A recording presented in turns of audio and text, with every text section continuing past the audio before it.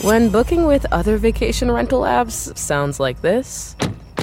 This place doesn't look like the pictures. Come on, the doors are on back. Wow, what the? Is there a door behind all those spiders? It's time to try one that sounds more like a vacation. Look at how many spiders there aren't. Where should we lie down for 8 consecutive hours first? Relax. You booked a Vrbo.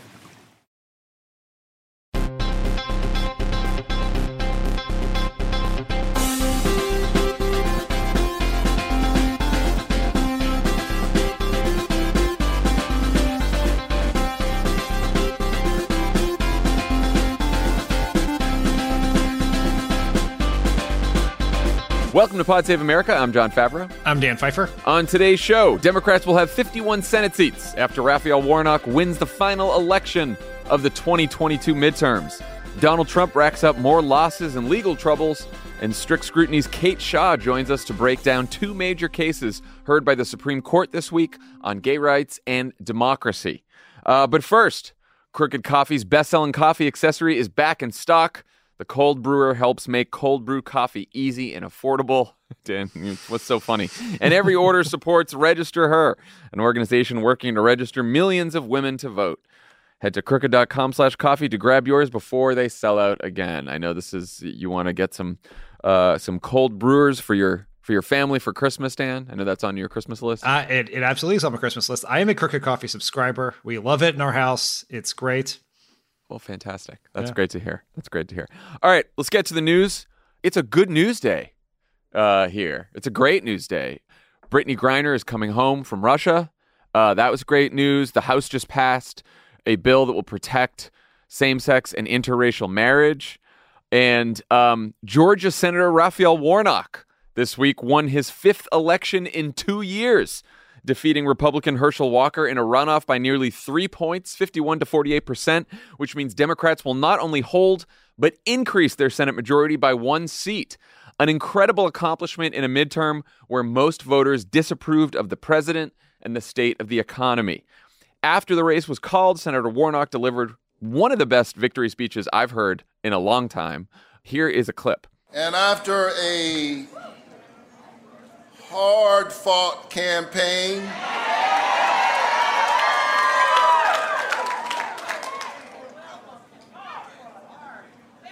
or should I say campaigns, it is my honor to utter the 4 most powerful words ever spoken in a democracy. The people have spoken. I am Georgia.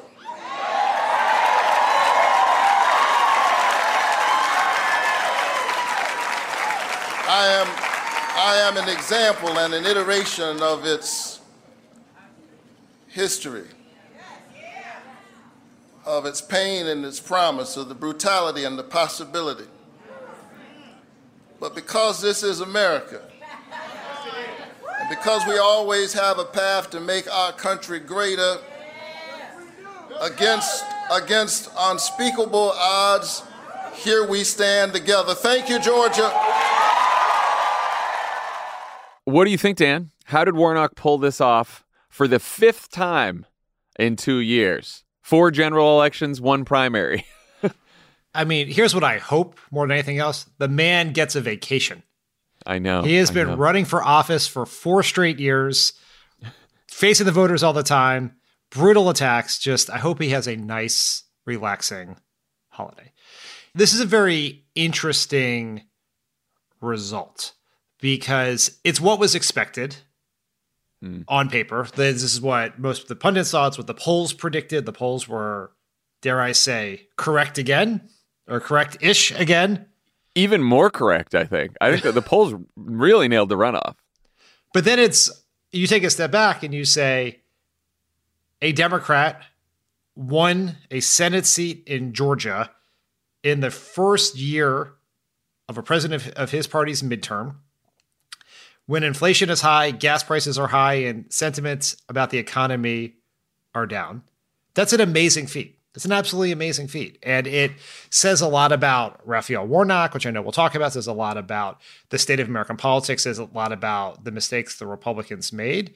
But he did it by building a coalition that included strong turnout from Democratic voters, a coalition that modeled the post-Trump Democratic coalition with incredibly strong results in the suburbs.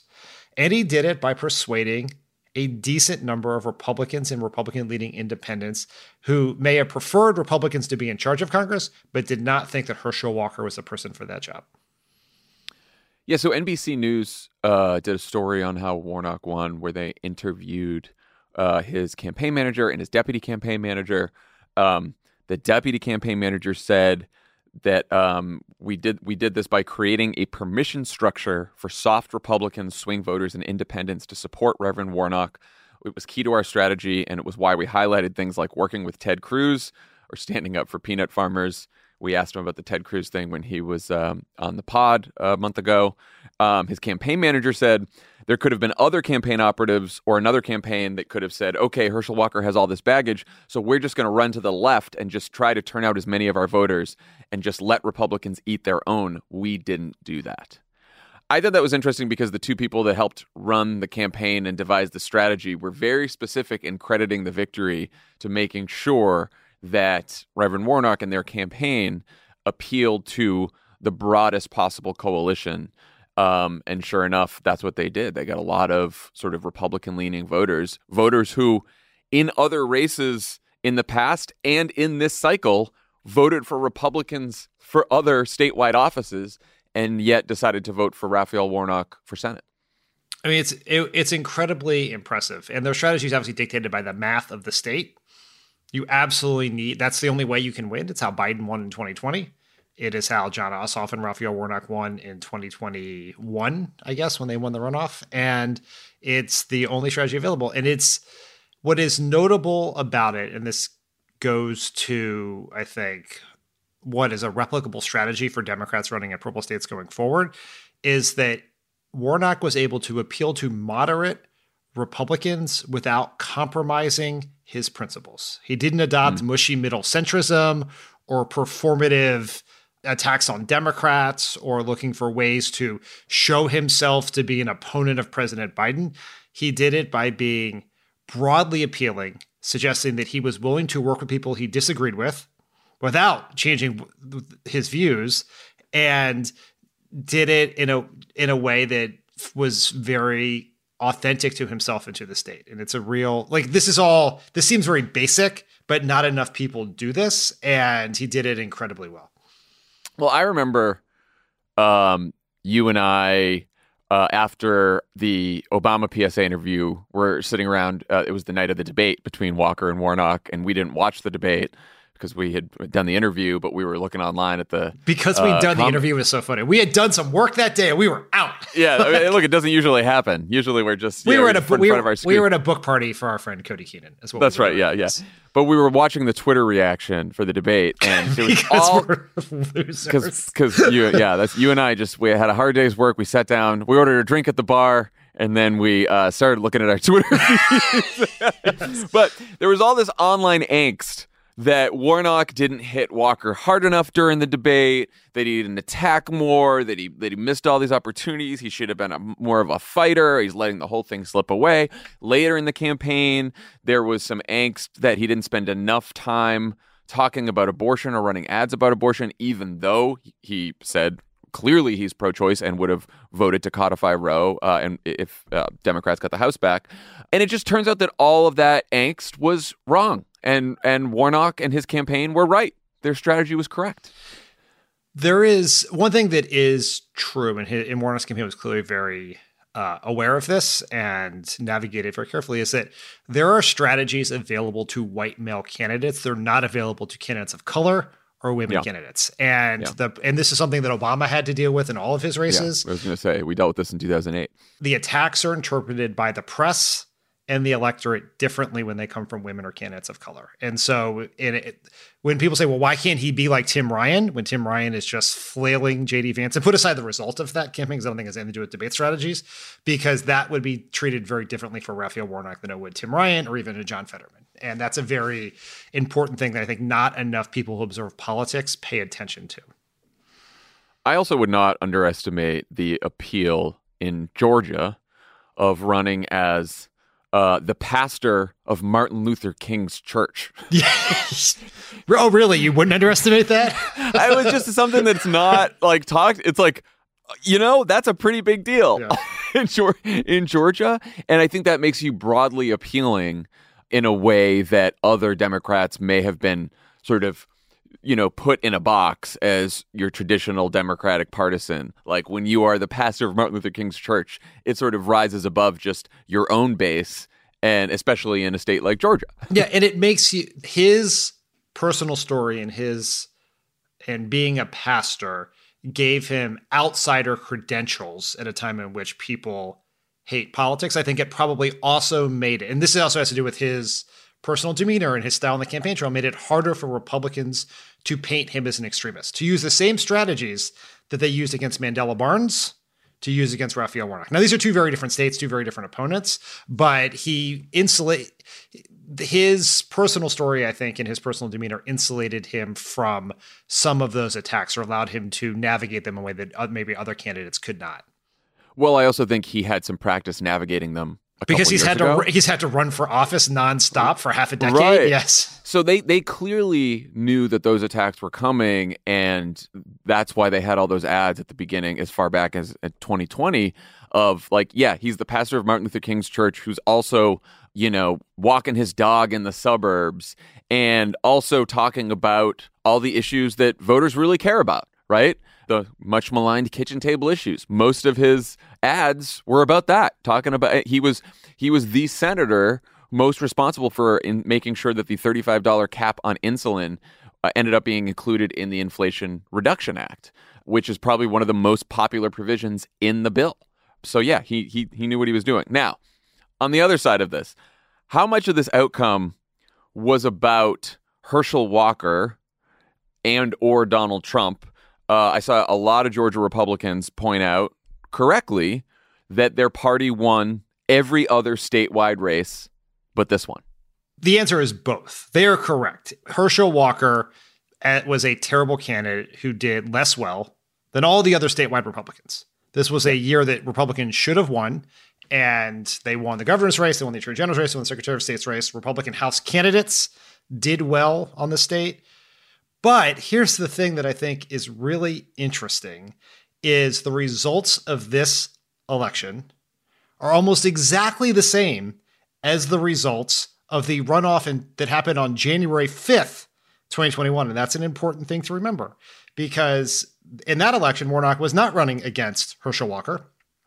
That election took place before the January 6th insurrection. It took place before Trump's second impeachment, before inflation came, before gas prices went up, before Russia invaded Ukraine. I mean, we've had a decade's worth of news in these 2 years, pandemic spikes, vaccines, all of that. And yet the results are almost exact same. Not a single county flipped from the 2021 to 2022 in these results. And that is sort of mind-boggling. It speaks to the thing that Lynn Vavreck, who you had on Offline, the political professor, called calcified politics, is that everything happened in this race looks almost exactly like one that happened with a different opponent, not a great opponent, but certainly someone better than Herschel Walker, and you get the same result.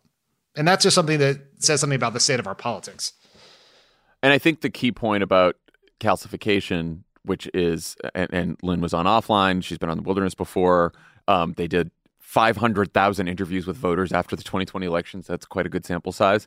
The deal with calcification is that it started in 2016. It started when Trump won in 2016. And 2016, 2018, 2020, 2022, regardless of what the polls said ahead of each election or the narrative, they all ended up being extremely close elections where there wasn't much movement between them. Now, before 2016, you had all kinds of changes, right? Like I had Steve Kornacki had a chart up on Twitter and on MSNBC, just showing how many counties in Georgia has swung towards the Democrats over the last decade or so. But once you hit 2016, the changes are, and in the maps that you just referenced, the 2021, 2022 maps, no counties flipped. You could see some of the blue counties get slightly bluer, some of the bluest counties get slightly bluer, and then some of the reddest counties get slightly redder. And that's about it. So you get the polarization continues in all these counties. The red gets redder, blue gets bluer, but really nothing else much happens. So I think for all the Walker stuff, like there are swing voters, there are split ticket voters.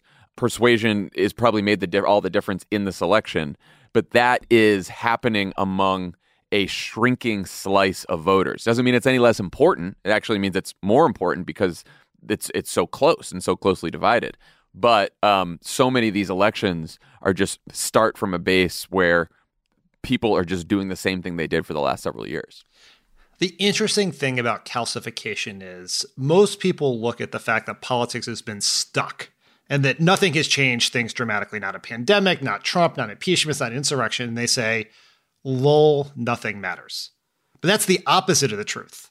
Calcification means everything matters because there's a small segment of voters, either people who are moving from party to party or more likely people are moving from not voting to voting. And in that sense, that should tell us that everything matters. Every single thing we do, everything we say, every single voter we talk to could be the difference. Remember, Biden only won the state by, at less than 1% in 2020. One other thing about this that I think is just notable about this result is I think after 2020, there was a question about whether the 2020 result in Georgia was an aberration. In 2008, Obama won 3 Republican states, Indiana, North Carolina, Virginia. And Indiana went right back to being super Republican. In fact, it's now much more Republican in 2022 than it was 2008.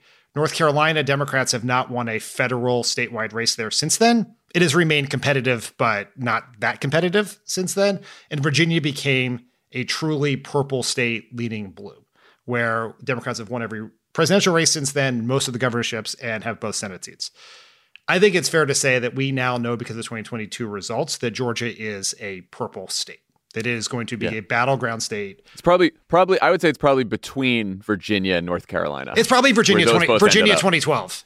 Virginia 2012 was quite competitive up until the very end. People thought we were probably going to lose it. What I think is in that Steve Kornacki chart you talked about, this is a really interesting stat that the 10 counties that make up the metro Atlanta area have moved 42 points in the Democrats' direction since 2004. And that is emblematic of the shift in our electoral coalitions. Much of that change has happened since 2016. And that is why Georgia is now a battleground state. But what is interesting about it is that shift where you are essentially trading suburban voters for rural voters is great for a state like Georgia. It's very good for a state like Arizona. It may be helpful in Texas one day, but nationally, that is a problem because this nation does not look like Georgia in terms of rural versus suburban. And because of the Electoral College and the Senate, the voters that we are losing are actually much more politically impactful than the ones we're gaining. Yeah, well, it depends on the state because we have talked a lot about sort of demographic groups of voters, but the geography is probably more telling than anything else. No. And states with large population centers, Atlanta, the Phoenix metro area, especially large population centers that are growing, that are getting younger, that more college-educated voters are moving from other states to live there. This is across the Sun Belt, like you said, Texas as well. Those states are going to end up, that trade between suburban and rural is going to be better for us. But in states without large population centers like Wisconsin, it's a little tougher. And I think that's the big difference. I also think it's why, like, Michigan, for example, sort of bounced back faster than Wisconsin did for us because you've got Detroit and the suburbs around Detroit that have been good for us. So, but I do think, look, I think the question hanging over all of this, which we're going to talk about in a second, is how much Trump has to do with all of this. Because the other interesting stat was that Trump endorsed a bunch of statewide candidates in Georgia. All of them lost their primary, except for two. One was Herschel Walker, and the other was the lieutenant governor candidate who ran worse than anyone else but Herschel Walker. So, like, is this a Trump thing? If Trump's not on the ballot, what happens in these states? Is this sort of a Trump calcification era or not? That we're going to have to find out. And I also think back to the original question about Walker, like, I think Walker being such a dog shit candidate gave Warnock the opportunity, but Warnock still had to run a campaign to seize that opportunity. Like, I think that if Warnock wasn't the candidate that he was, like, it wasn't automatic, right? That anyone running against Herschel Walker was going to win. You really, really had to run a great campaign. So I don't know if this is a blessing or a curse for Warnock, but Political Playbook wrote that with his win, a Democratic political star was born. What's next for the senator? What would you advise him to do? Get a podcast. No, please don't do that. Raphael Warnock he's awesome. He is great. He has been on Pod Save America like 3 times in the last 6 weeks. I mean, he would be very good at a podcast for that reason. I hope some people will be like, you should run for president. I have no idea if he should do that. I'm presuming Joe Biden's probably going to run. It doesn't really matter. I just hope that he is out there speaking on behalf of our party as often as possible. On the shows, do the Sunday shows, do cable, but just be out there, be a Why do you hate him so much? I thought you liked him. Yeah. Congratulations on your reelection. Have brunch with Chuck Todd. After you're done with Margaret Brennan and on your way to George. You know what, Raphael Warnock? Call me when you've done the full Ginsburg, all right? Sorry, and Jake. Sorry, Jake. George. We forgot one of them. I know. I said George. Yeah. Okay. Okay. Anyway. Anywho, it doesn't matter. Like, I think he's great. I hope he is out there a lot. I think he is a model for Democrats, particularly Democrats running in the South. He is a very compelling messenger. We need more compelling messengers delivering the message more often. I think he is great. Yeah, I'd get out there, start giving speeches nationally, and think about running for president in 2028. That's what I would do. And I think that he hasn't been out there as much over the last couple of years just because he knew this election was coming and he's been in campaign mode. And the most important thing was to win the state of Georgia and all the elections that he had to win there, which is more than most people do in the Senate. But now that he's got 6 years, I think now it's time to sort of raise his national profile. And I don't just say that for his sake, but like you said, he is a fantastic speaker and he knows how to win in a very, very competitive state without sacrificing any of his principles, values, or policy positions. So, and that is rare in this party, and he should go out there and speak for the party as much as he can. So Walker conceded, Herschel Walker conceded, saying there's no excuses in life, and I'm not going to make any excuses now because we put up one heck of a fight. So that means every major Republican candidate across the country, with the exception of Kari Lake, has now conceded in a midterm where a lot of proud election deniers ran for office. What do you make of that? Why do you think that happened? That Donald Trump is a unique form of sociopath. Yeah. It just, what he did truly required sociopathic tendencies. I'm sure I'm going to be actually by a lot of people who are experts in that subject, but just to be able to, against all evidence, against all truth, to be able to claim an obvious lie and stick to it to the point that you could incite a violent insurrection is truly unique behavior. And it only works if you have the leader of the party pushing it. It hasn't really even really worked for Kari Lake. Like, the people aren't like rallying to her defense. It's not really getting a ton of attention. It only works with Trump, which it should give us some tiny measure of comfort that only Trump does this in a truly dangerous way. But we should also remember that he is almost certainly going to be the Republican nominee and is a coin flip away from being president of the United States again. So the threat to democracy that existed before this election still exists in almost the exact same way as it did, whether Herschel Walker and Blake Masters conceded or not. Yeah, it does seem like it was easier to embrace the big lie than create one of your own. The lesson I take. And that a lot of these folks, some of them are true crazies, but I think a lot of these folks embraced the big lie, maybe never really believed Trump's election denials, but knew that that was the only path to victory in the Republican Party, not to excuse them. It's still horrific to do that. But I think that explains that when they lost, why they just conceded and sort of faded away as opposed to stay in to do what Kari Lake is doing right now. Senate Democrats will now have 51 votes instead of 50. What will that change in a Congress where Republicans will also control the House?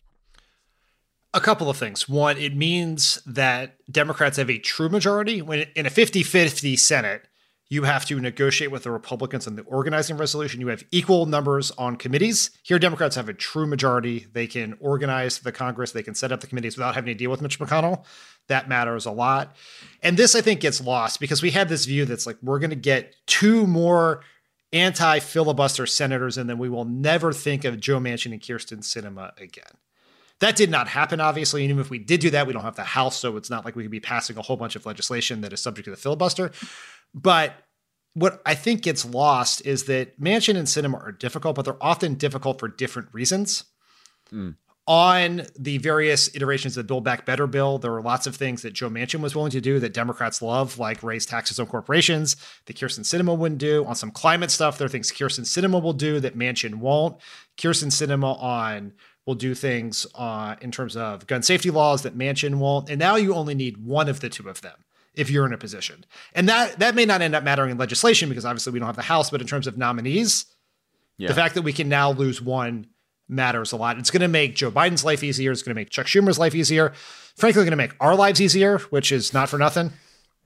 And it's going to make your listening easier because we won't spend the next 2 years talking about Joe Manchin all the time. Yeah, you don't like that, and the downloads prove it. We don't like doing it. No one is going to look back at the Joe Manchin era fondly.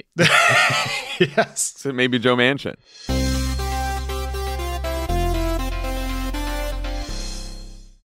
This show is sponsored by BetterHelp. A lot of us spend our lives wishing we had more time.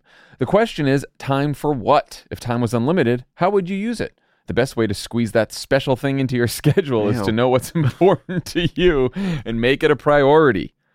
You know. Have you been able to squeeze that special thing into your schedule, John? Yeah, I think it's thanks to therapy. Therapy can help you find what matters to you so you can do more of it. Mm-hmm.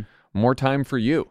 Because we've been doing a weekday, I actually put that in my therapy spot. I replaced therapy with doing an extra podcast. It was a huge mistake. So what do you spend time doing at therapy now? Well, now I brought therapy back. I added therapy back to another time because it turns out talking that's going to make the jokes better.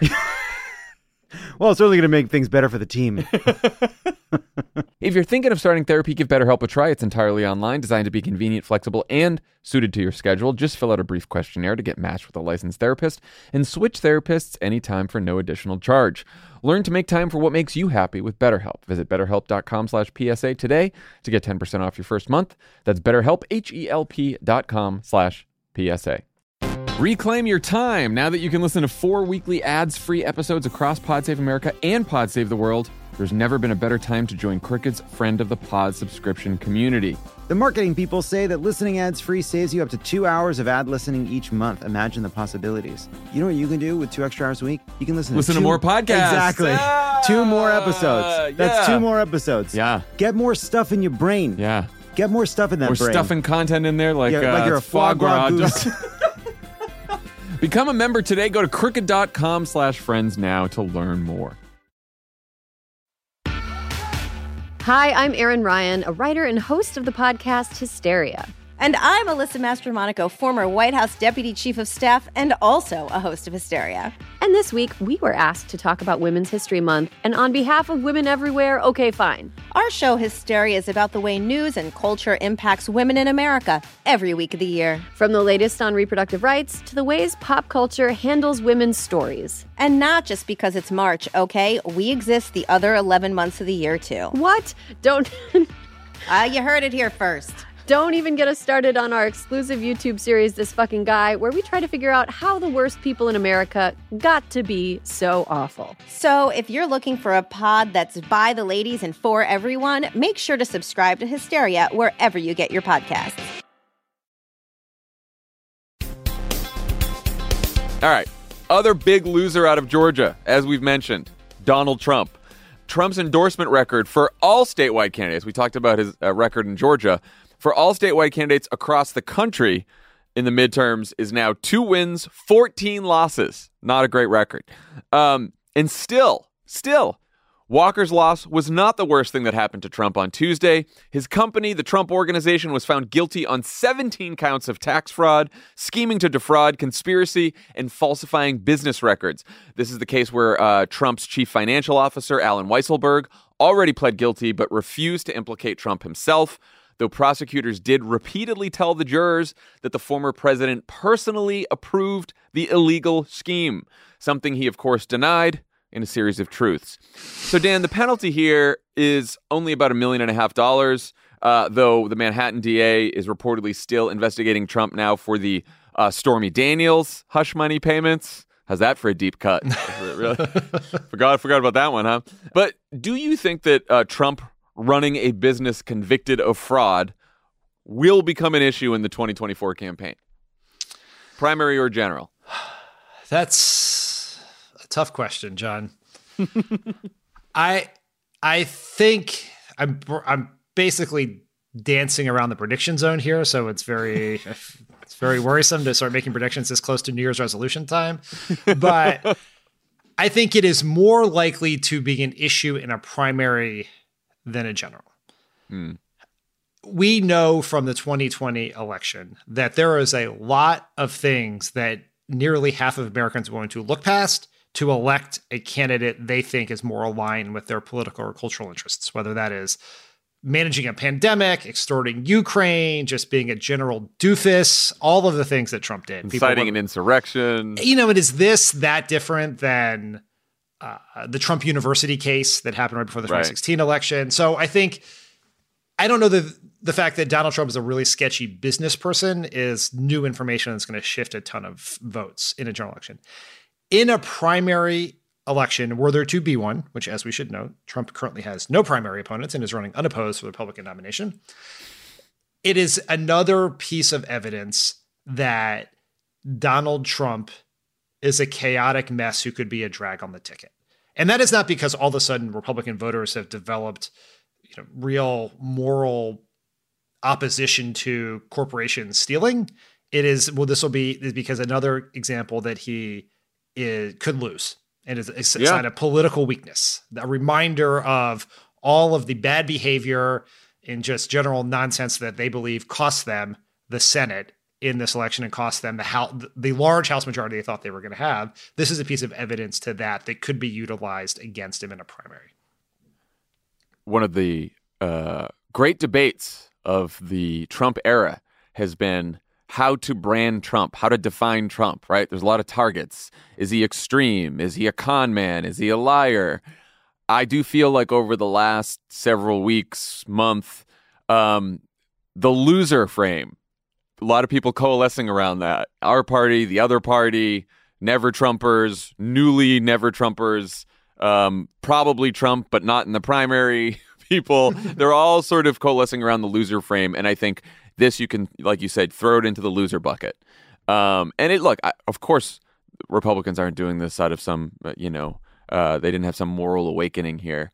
But who cares? We saw the power of the electability argument on our side of the primary in 2020.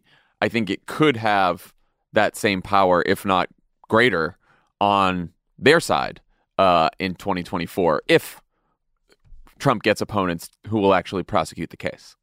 That is a big freaking if, John. And that is a big if. We also learned this week that the January 6th committee does plan to issue criminal referrals to the Justice Department. And CNN reporter Jamie Gangel said she's been told that Trump will be on the list of criminal referrals, as well as some of his allies. The committee is reportedly targeting December 21st for the full report. We will see. We thought maybe we'd get some news before we were recording, but of course, it'll come after. Yes. But anyway, it seems like he's going to be on the list.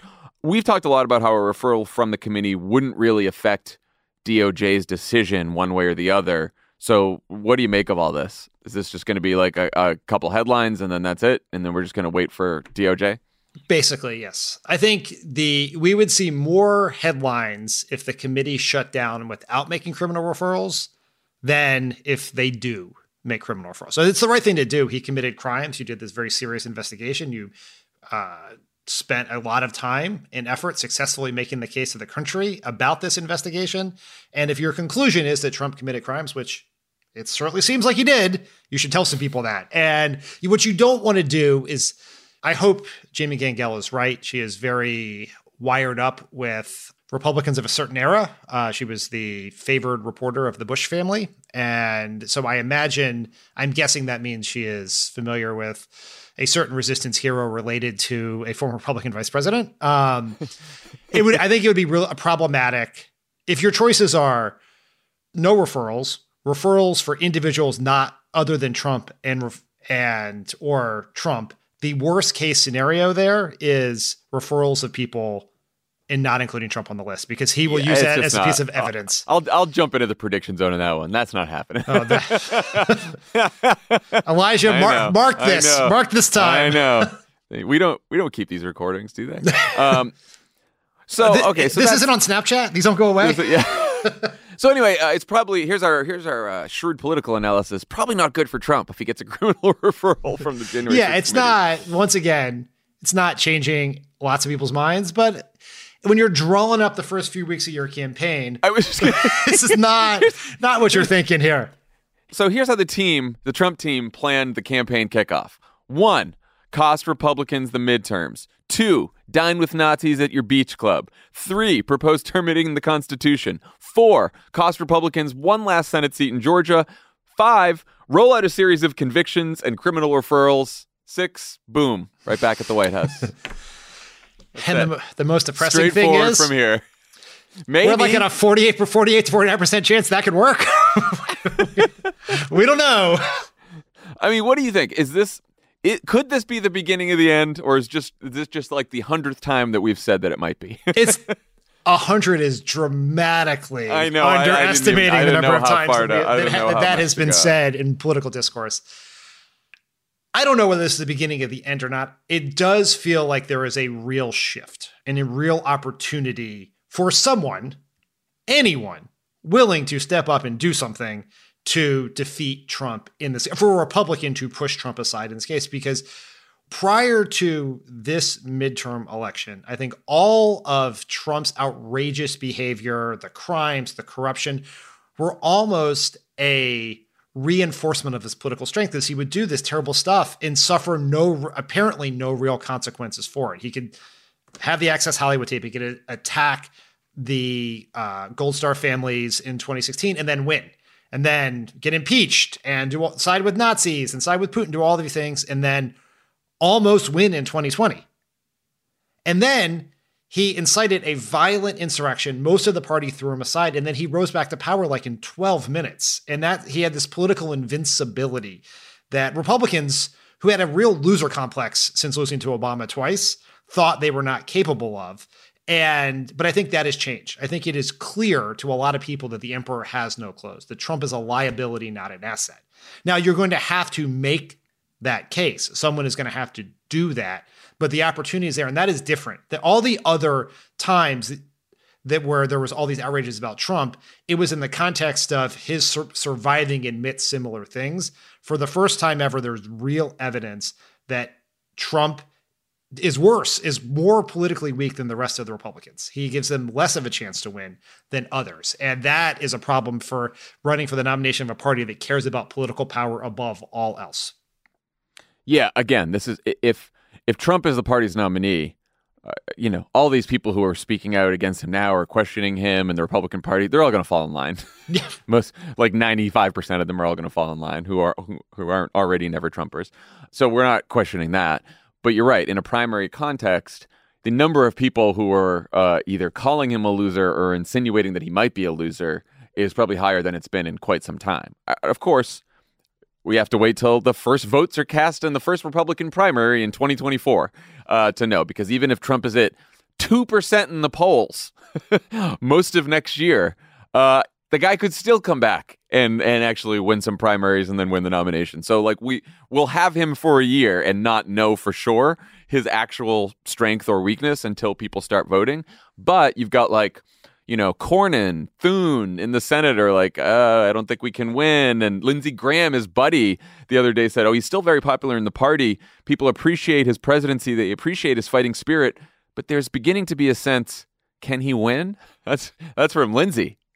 Laura Ingraham the other night started. She's turned on Trump, one of the big Republican media stars. So look, I think I would put it this way. I think it is time for all of us on the Democratic side to start defining Ron DeSantis for who he is, which is a right-wing radical. I think there's time to start doing some work on Ron DeSantis, just in case.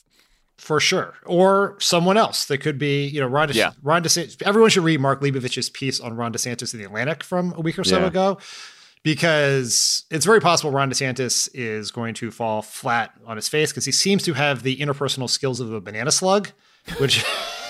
which does it in a personality-based media and political environment that doesn't seem great, because you really can't run for president without speaking to other humans, and seems to be something Trump has something resembling charisma for a lot of people, and Ron DeSantis may have none, and that'd be problematic. But there is a possibility. I think for the first time, Trump seems like a loser, and that is the worst thing that can happen to him. Yeah, I agree.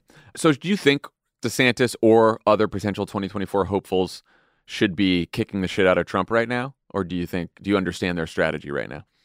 I understand there are individual strategic decisions, but much like 2016, the Republican Party, and all through the Trump presidency, the Republican Party has had a collective action problem when it comes to Trump.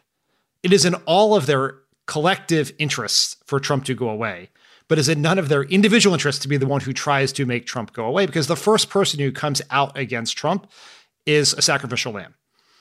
I completely understand why Ron DeSantis right now thinks it is in his interest to have meetings with donors, be in the background, be the generic alternative to Trump, but in making that individual decision for himself, an opportunity is being missed collectively to take advantage of this moment of weakness for Trump, to go after him before he can gather strength, to stop him from regaining momentum in the new year in some way, shape, or form. And, were he to be indicted at some point early next year, you could see a situation in which he could turn that to his advantage, much like all the Republicans rallying to his side after the FBI visited his beach house to reclaim the nation's greatest secrets. And so what you need someone who is not a Romney, not a Cheney, not an Adam Kinzinger, not a Republican welcomed on the MSNBC primetime, to make a case against Trump, understanding that person is unlikely to be the nominee. And you're not going to do it through subtweeting and implicit criticism.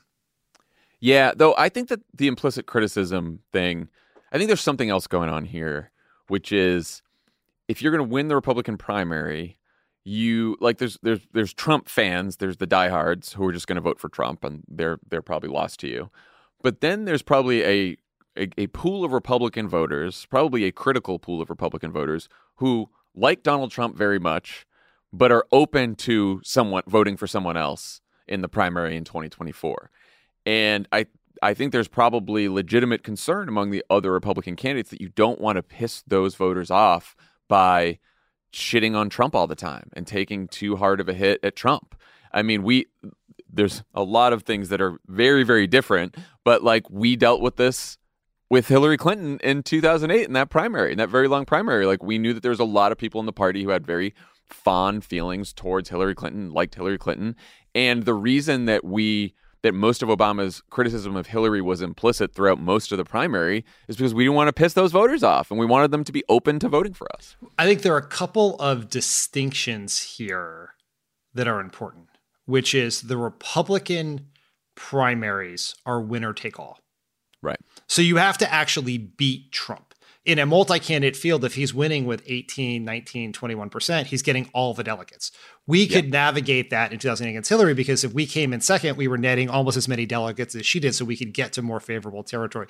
The Republican primary, I think, demands more aggressive earlier action. Doesn't mean that time is right now, but they're going to have a different strategic calculation if you were going to defeat Trump, depending on how many people run, if it is DeSantis v. Trump or some other Republican v. Trump in a one-on-one. But the exact argument you made about not pissing off their voters is the exact argument that the Jeb Bush super PAC used to spend $80 million or whatever it was, not attacking Trump, going after Rubio instead of Trump and all of that, and allowing him to gain strength. Yeah. And so it could be in this situation that real people will spend real money. Trump is, I think, in some ways insulated against some of this stuff in a way that other candidates would not be, because he has a fundraising base. He doesn't need endorsements.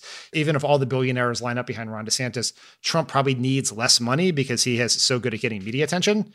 But there, I think the fair assessment here is that Trump is as weak as he has been since the immediate aftermath of January 6th.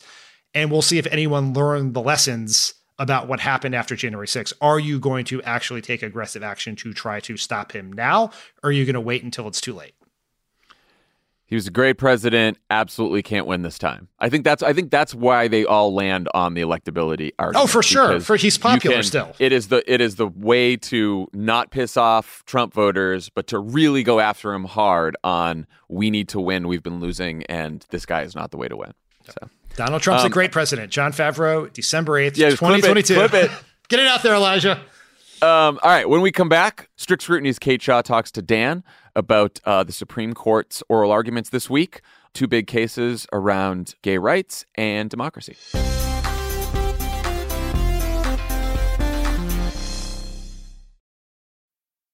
Did you know that women make up 56% of law students? That's grounds for bragging rights at the dinner table for your conservative uncle who still thinks women belong in the kitchen. It's clear that the future of the legal field is female. So why are so many legal podcasts and reviews authored by men? Hi, I'm Leah Littman. I'm Kate Shaw. And with Melissa Murray, we are the hosts of Strict Scrutiny. Each week, we break down the latest headlines and biggest legal questions facing our country through the lens of diverse voices to give you expert views you won't hear anywhere else. Strict Scrutiny is your guide to the Supreme Court. New episodes drop every Monday, plus bonuses whenever the Supreme Court takes away another one of our rights. Make sure to subscribe to Strict Scrutiny wherever you get your podcasts.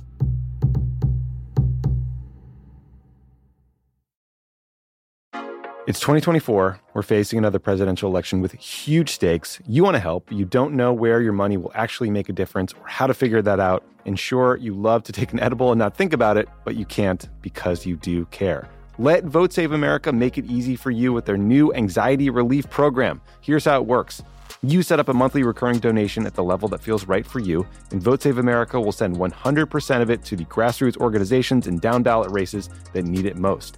Then, at the end of the month, they'll tell you where your dollars went. That's it. You set it and forget it. Vote Save America has already raised $52,000 in monthly recurring donations. Love it. That's great. From over 1,000 amazing sustaining donors who've signed up and trusted Vote Save America to make their dollar go further. But we still have a long way to go, and Vote Save America needs your help to get there. Sign up at votesaveamerica.com and enjoy your edible. Legal disclaimer, paid for by Vote Save America, votesaveamerica.com, not authorized by any candidate or candidates committee. Reclaim your time now that you can listen to 4 weekly ads-free episodes across Pod Save America and Pod Save the World. There's never been a better time to join Crooked's Friend of the Pod subscription community. The marketing people say that listening ads-free saves you up to 2 hours of ad listening each month. Imagine the possibilities. You know what you can do with 2 extra hours a week? You can listen to more podcasts. Exactly. 2 more episodes. That's 2 more episodes. Yeah. Get more stuff in your brain. Yeah. Get more stuff in that brain. More stuff and content in there like you're a foie gras goose. Become a member today. Go to crooked.com/friends now to learn more. This week, the Supreme Court heard arguments on 2 very important cases that will affect American life and American politics. Joining us now to help us understand them is a co-host of Crooked Media's Strict Scrutiny, Kate Shaw. Kate, welcome to the pod. Hey, Dan. Thanks for having me.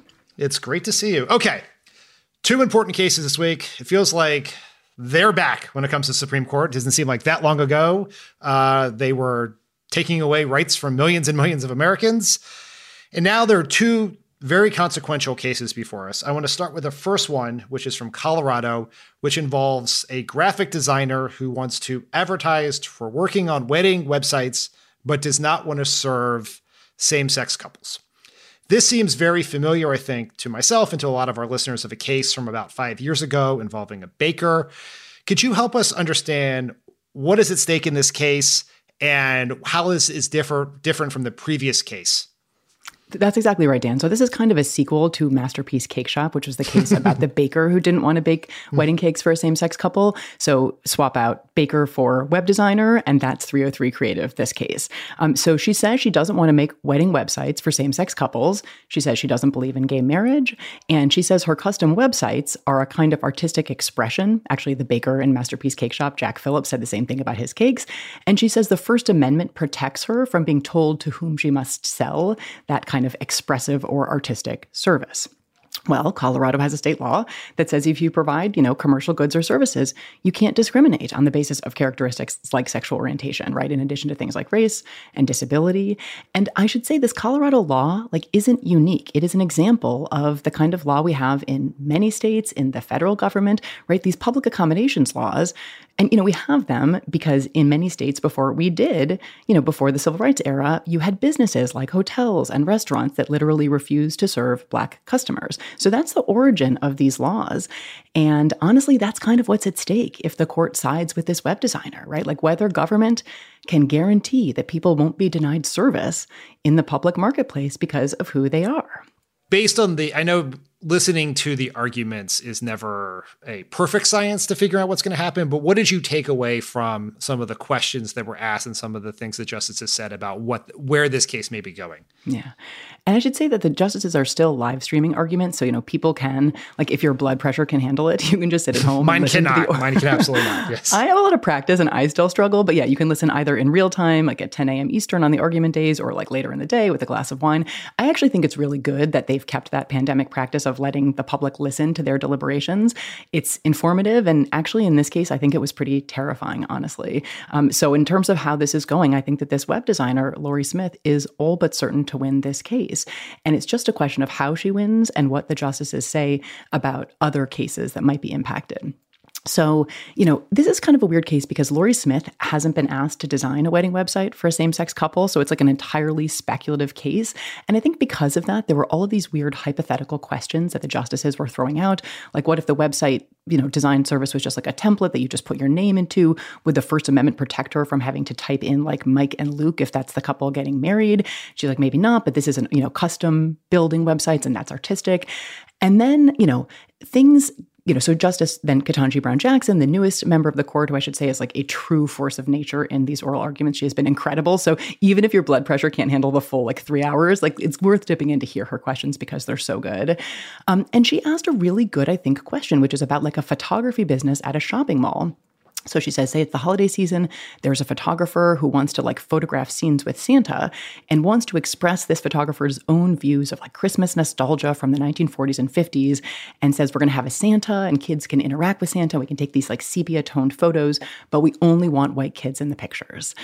And it was a great hypo because I think if you protect this web designer, it's hard to see how you don't also protect this racist photographer, right? And so she poses this really good hypothetical. And I think, the Lorie Smith lawyer really struggled with answering it.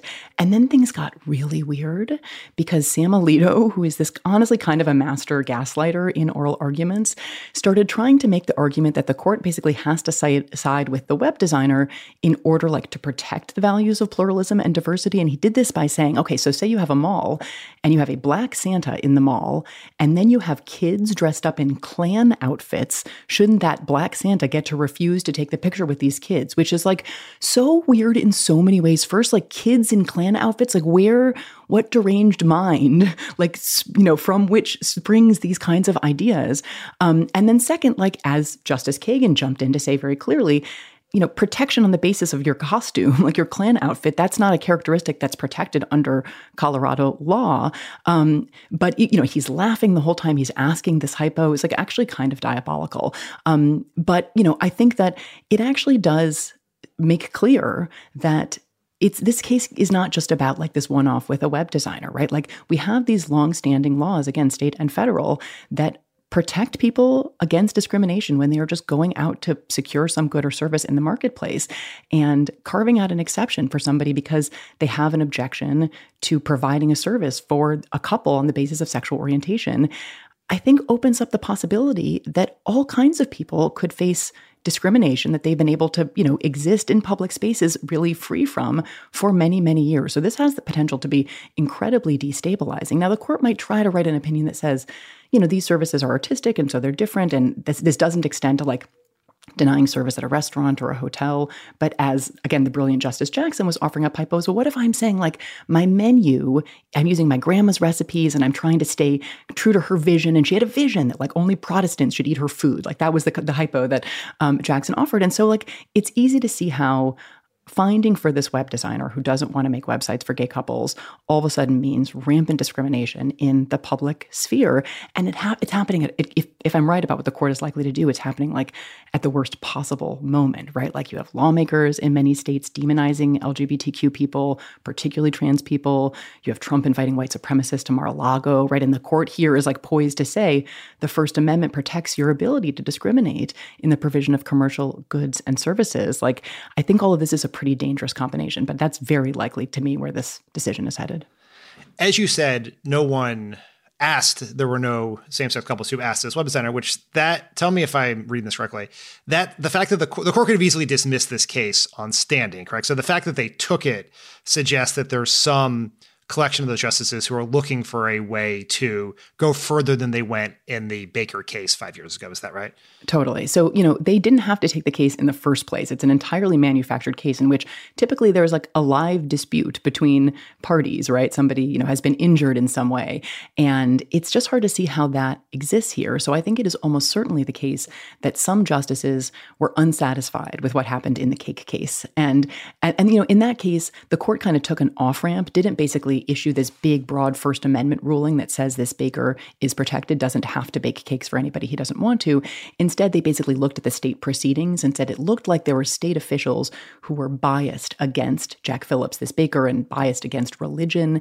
And so they sent the case back by kind of taking this off-ramp. So here you had some justices who clearly were like, we are eager to reach this question. And so they took this really weird case in order to reach it. And there had been previous cases involving other, so you had a cake case, this is a website case, you had a wedding florist case, you had a photographer case. There have been other cases that before you had this newly constituted, conservative supermajority, those cases just kind of came up and the court didn't take them.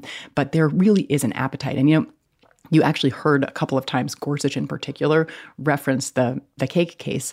And he mentioned, he's clearly still kind of like smarting from that case. He mentioned Jack Phillips, the baker, having been required to attend a re-education program is how he described it, which is like, wow, is that an offensive? Literally what Phillips had to do is go through some training on anti-discrimination law in Colorado. Like we have to do lots of trainings on the job. Like it's pretty routine.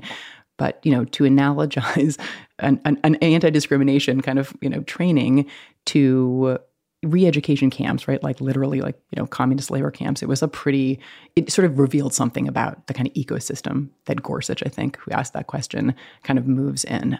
So yeah, that was unfinished business in the 2018 Masterpiece Cake Shop case. And I think the court is likely to go maybe even further than it would have gone back then, because again, that was a different court. You still had Justice Kennedy on the court. You still had Justice Ginsburg on the court. This is a really different court. The other case that the court heard this week was one called Harper v. Moore. I think a lot of progressives out there have been told to be very worried about this case. It is a grave danger to democracy. I don't think a lot of people understand why they're supposed to be worried about it. Could you explain this case and what the independent state legislature theory is that everyone's being told to be so afraid of? Sure, absolutely. And I think it's right that when the court agreed to hear this case, it was the end of June when it announced it was going to take the case up. It seemed really ominous because, the case is basically, it's about this idea called the independent state legislature theory.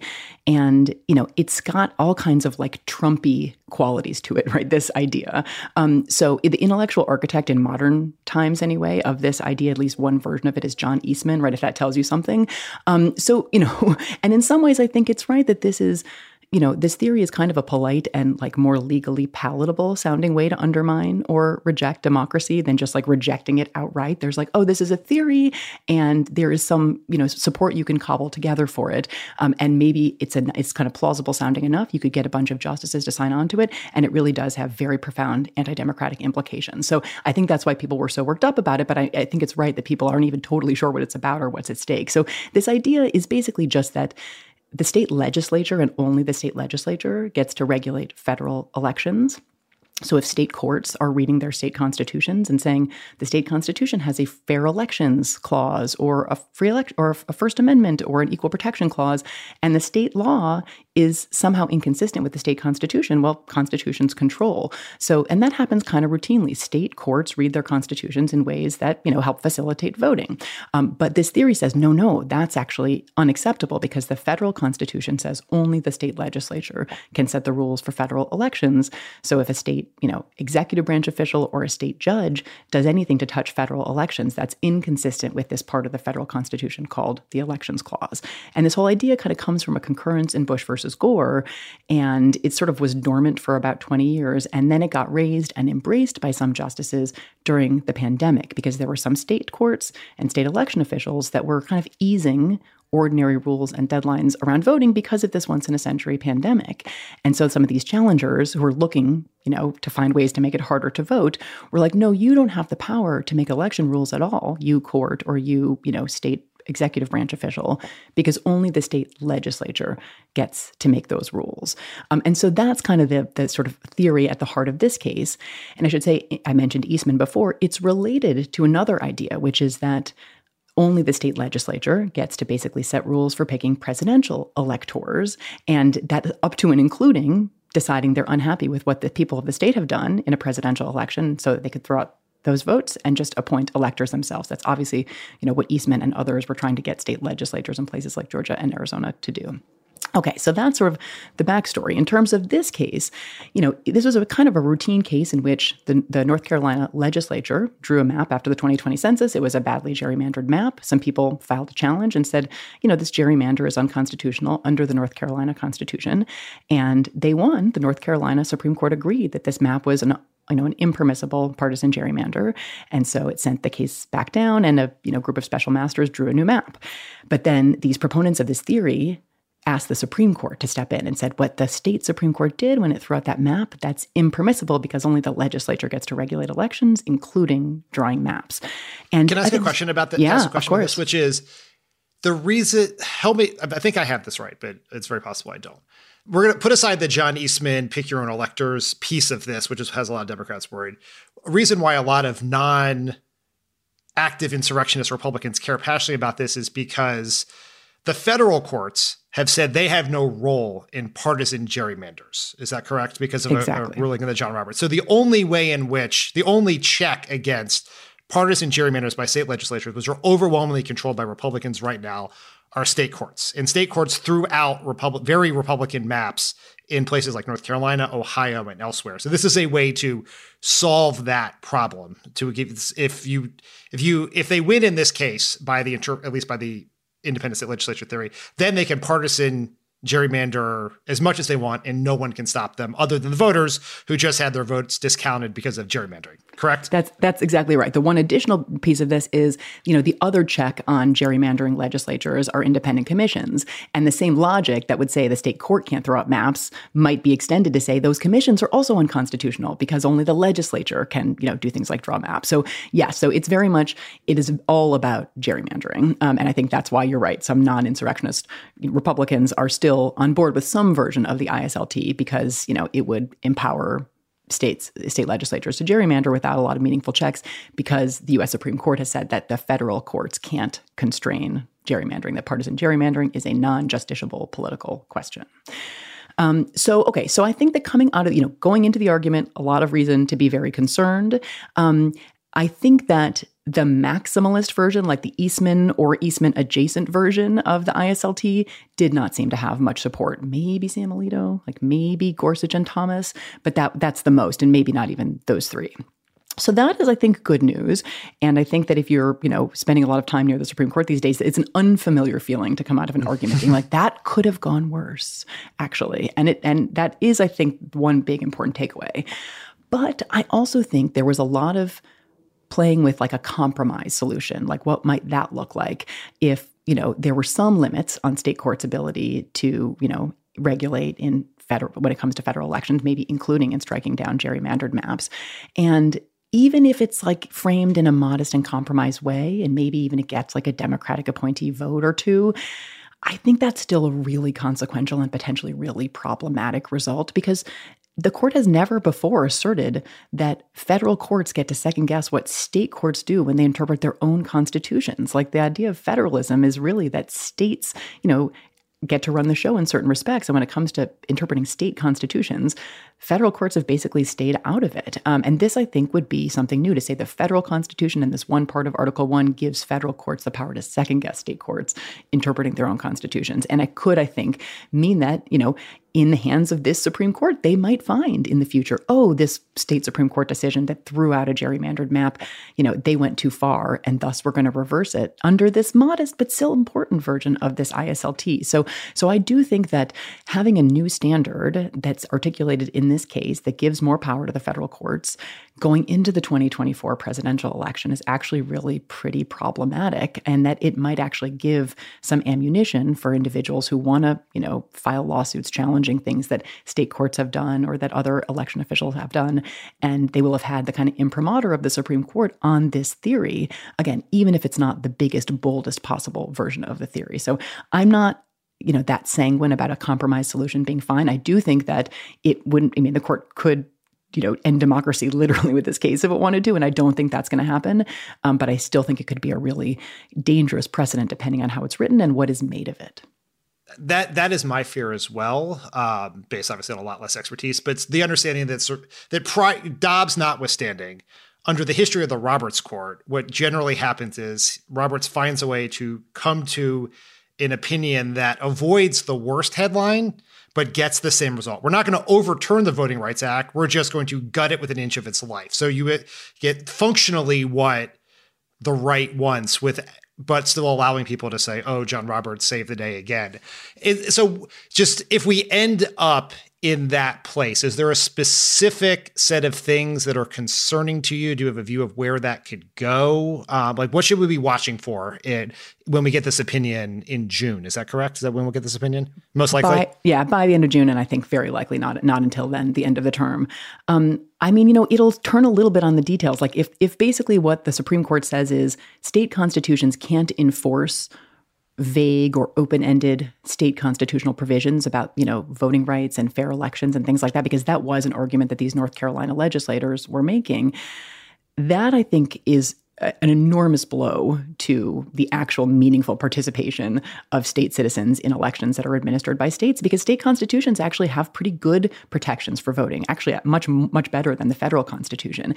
And if there's explicit limitations on state courts' ability to actually enforce those provisions of state constitutions, whether that comes, when it comes to actually that, exercising the franchise or things like, maps, that I think will be really problematic. If what the court does is it doesn't say anything about how some state constitutional provisions are like too vague or general to be enforced, just says there are, limits. If a state court issues an opinion that has like really jumped the shark and doesn't seem to be doing meaningful like law making, maybe that's a narrow kind of standard, but it just honestly, anything but a complete rejection of this ISLT is going to make me pretty nervous, both because of what it, might give ammunition for, litigants to do, but also like state legislatures are paying attention, right? And if they think that, the Supreme Court has basically blessed this idea that we have a special status under the federal constitution and that other state entities don't, really get to do much, it's really kind of for us to run the show.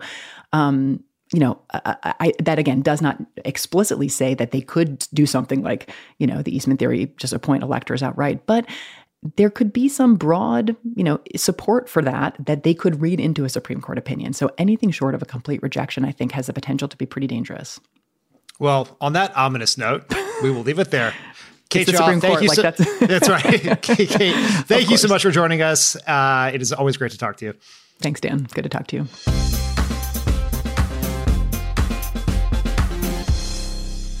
All right. Thanks to Kate Shaw for joining us today. Everyone have a great weekend, and we'll talk to you next week. Bye, everyone. Pod Save America is a Crooked Media production. The executive producer is Michael Martinez. Our senior producer is Andy Gardner-Bernstein. Our producers are Haley Muse and Olivia Martinez. It's mixed and edited by Andrew Chadwick. Kyle Seglin and Charlotte Landis sound engineered the show. Thanks to Hallie Kiefer, Ari Schwartz, Sandy Gerard, Andy Taft, and Justine Howe for production support. And to our digital team, Elijah Cohn, Phoebe Bradford, Milo Kim, and Amelia Montu. Our episodes are uploaded as videos at youtube.com/podsaveamerica.